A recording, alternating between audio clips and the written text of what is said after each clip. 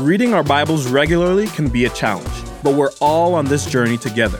We're praying that this podcast inspires you, helps you better understand God's Word, and builds your faith. This is Join the Journey with your host, Emma Dotter. Thanks for joining. We're about to start the book of Luke, and I want to set us up to better understand what we're reading. Luke's our third gospel to read, and as a reminder, the Gospels, Matthew, Mark, Luke, and John, are selective, topical stories or narratives of Jesus Christ with a theological perspective. Some people call them mosaics, just as a mosaic is made up of little tiny squares that all come together to make one big picture.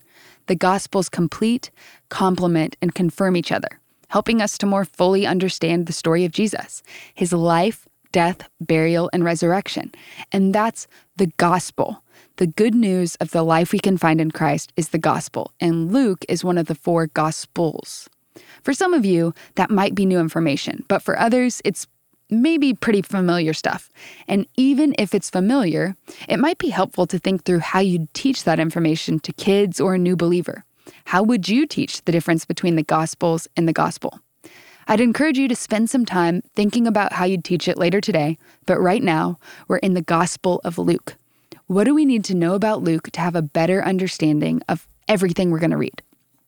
Luke, the author of this gospel, was a Gentile physician, a doctor who traveled with Paul. Luke also wrote the book of Acts, so we'll spend some more time learning about him then. But for right now, the book of Luke, it was written sometime between 65 and 68 AD, and it was written to the Greeks.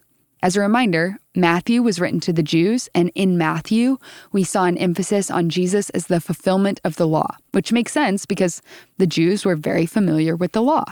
Mark was written to the Romans, and Mark's use of the word immediately in tandem with the presentation of Jesus as the suffering servant geniusly met the Romans in their fast-paced culture, but challenged their understanding as to what the Messiah would be like. Rather than coming as a conquering king, he came as a servant.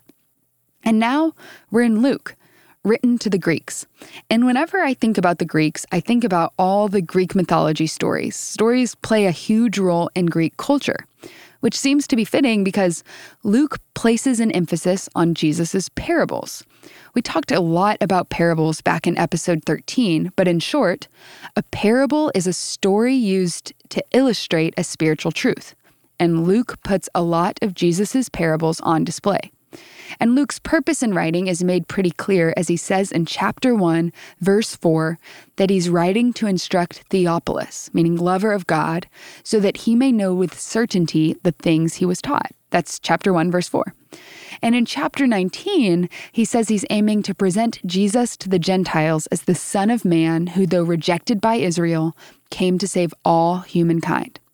Son of Man, it's the key phrase for Luke's gospel, and we see it in our key verse, Luke 19:10, which says, "For the Son of Man came to seek and save the lost."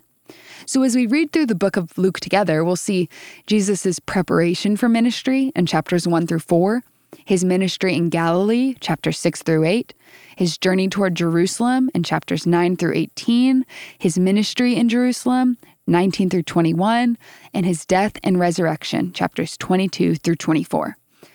Luke writes as a historian and presents the contents of his Gospels in a thematic way. We see Jesus presented as a perfect man, but also like us.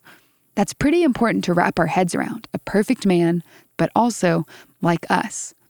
Luke wanted his audience to know that the gospel is for everyone.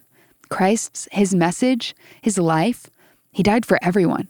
It doesn't matter if you're a social outcast, a Gentile or a Samaritan, a male or female, a kid, rich or poor, sick, or even a professional athlete. We're all sinners in need of a savior. But I think if we're honest, the gospel story sometimes can go in one ear and out the other.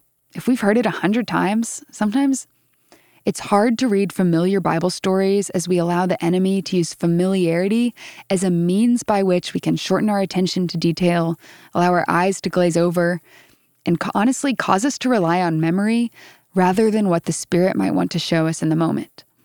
As we study the Gospel of Luke, I'm praying that God would help us stay focused and attentive and experience these stories of old in a fresh way.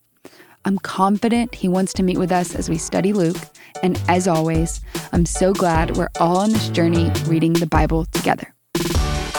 The Join the Journey podcast is produced by Watermark Community Church in Dallas, Texas. You can learn more about Watermark by connecting with us on social media. Just search Watermark Church, all one word. And to read along with us, visit jointhejourney.com. And thank you guys for listening.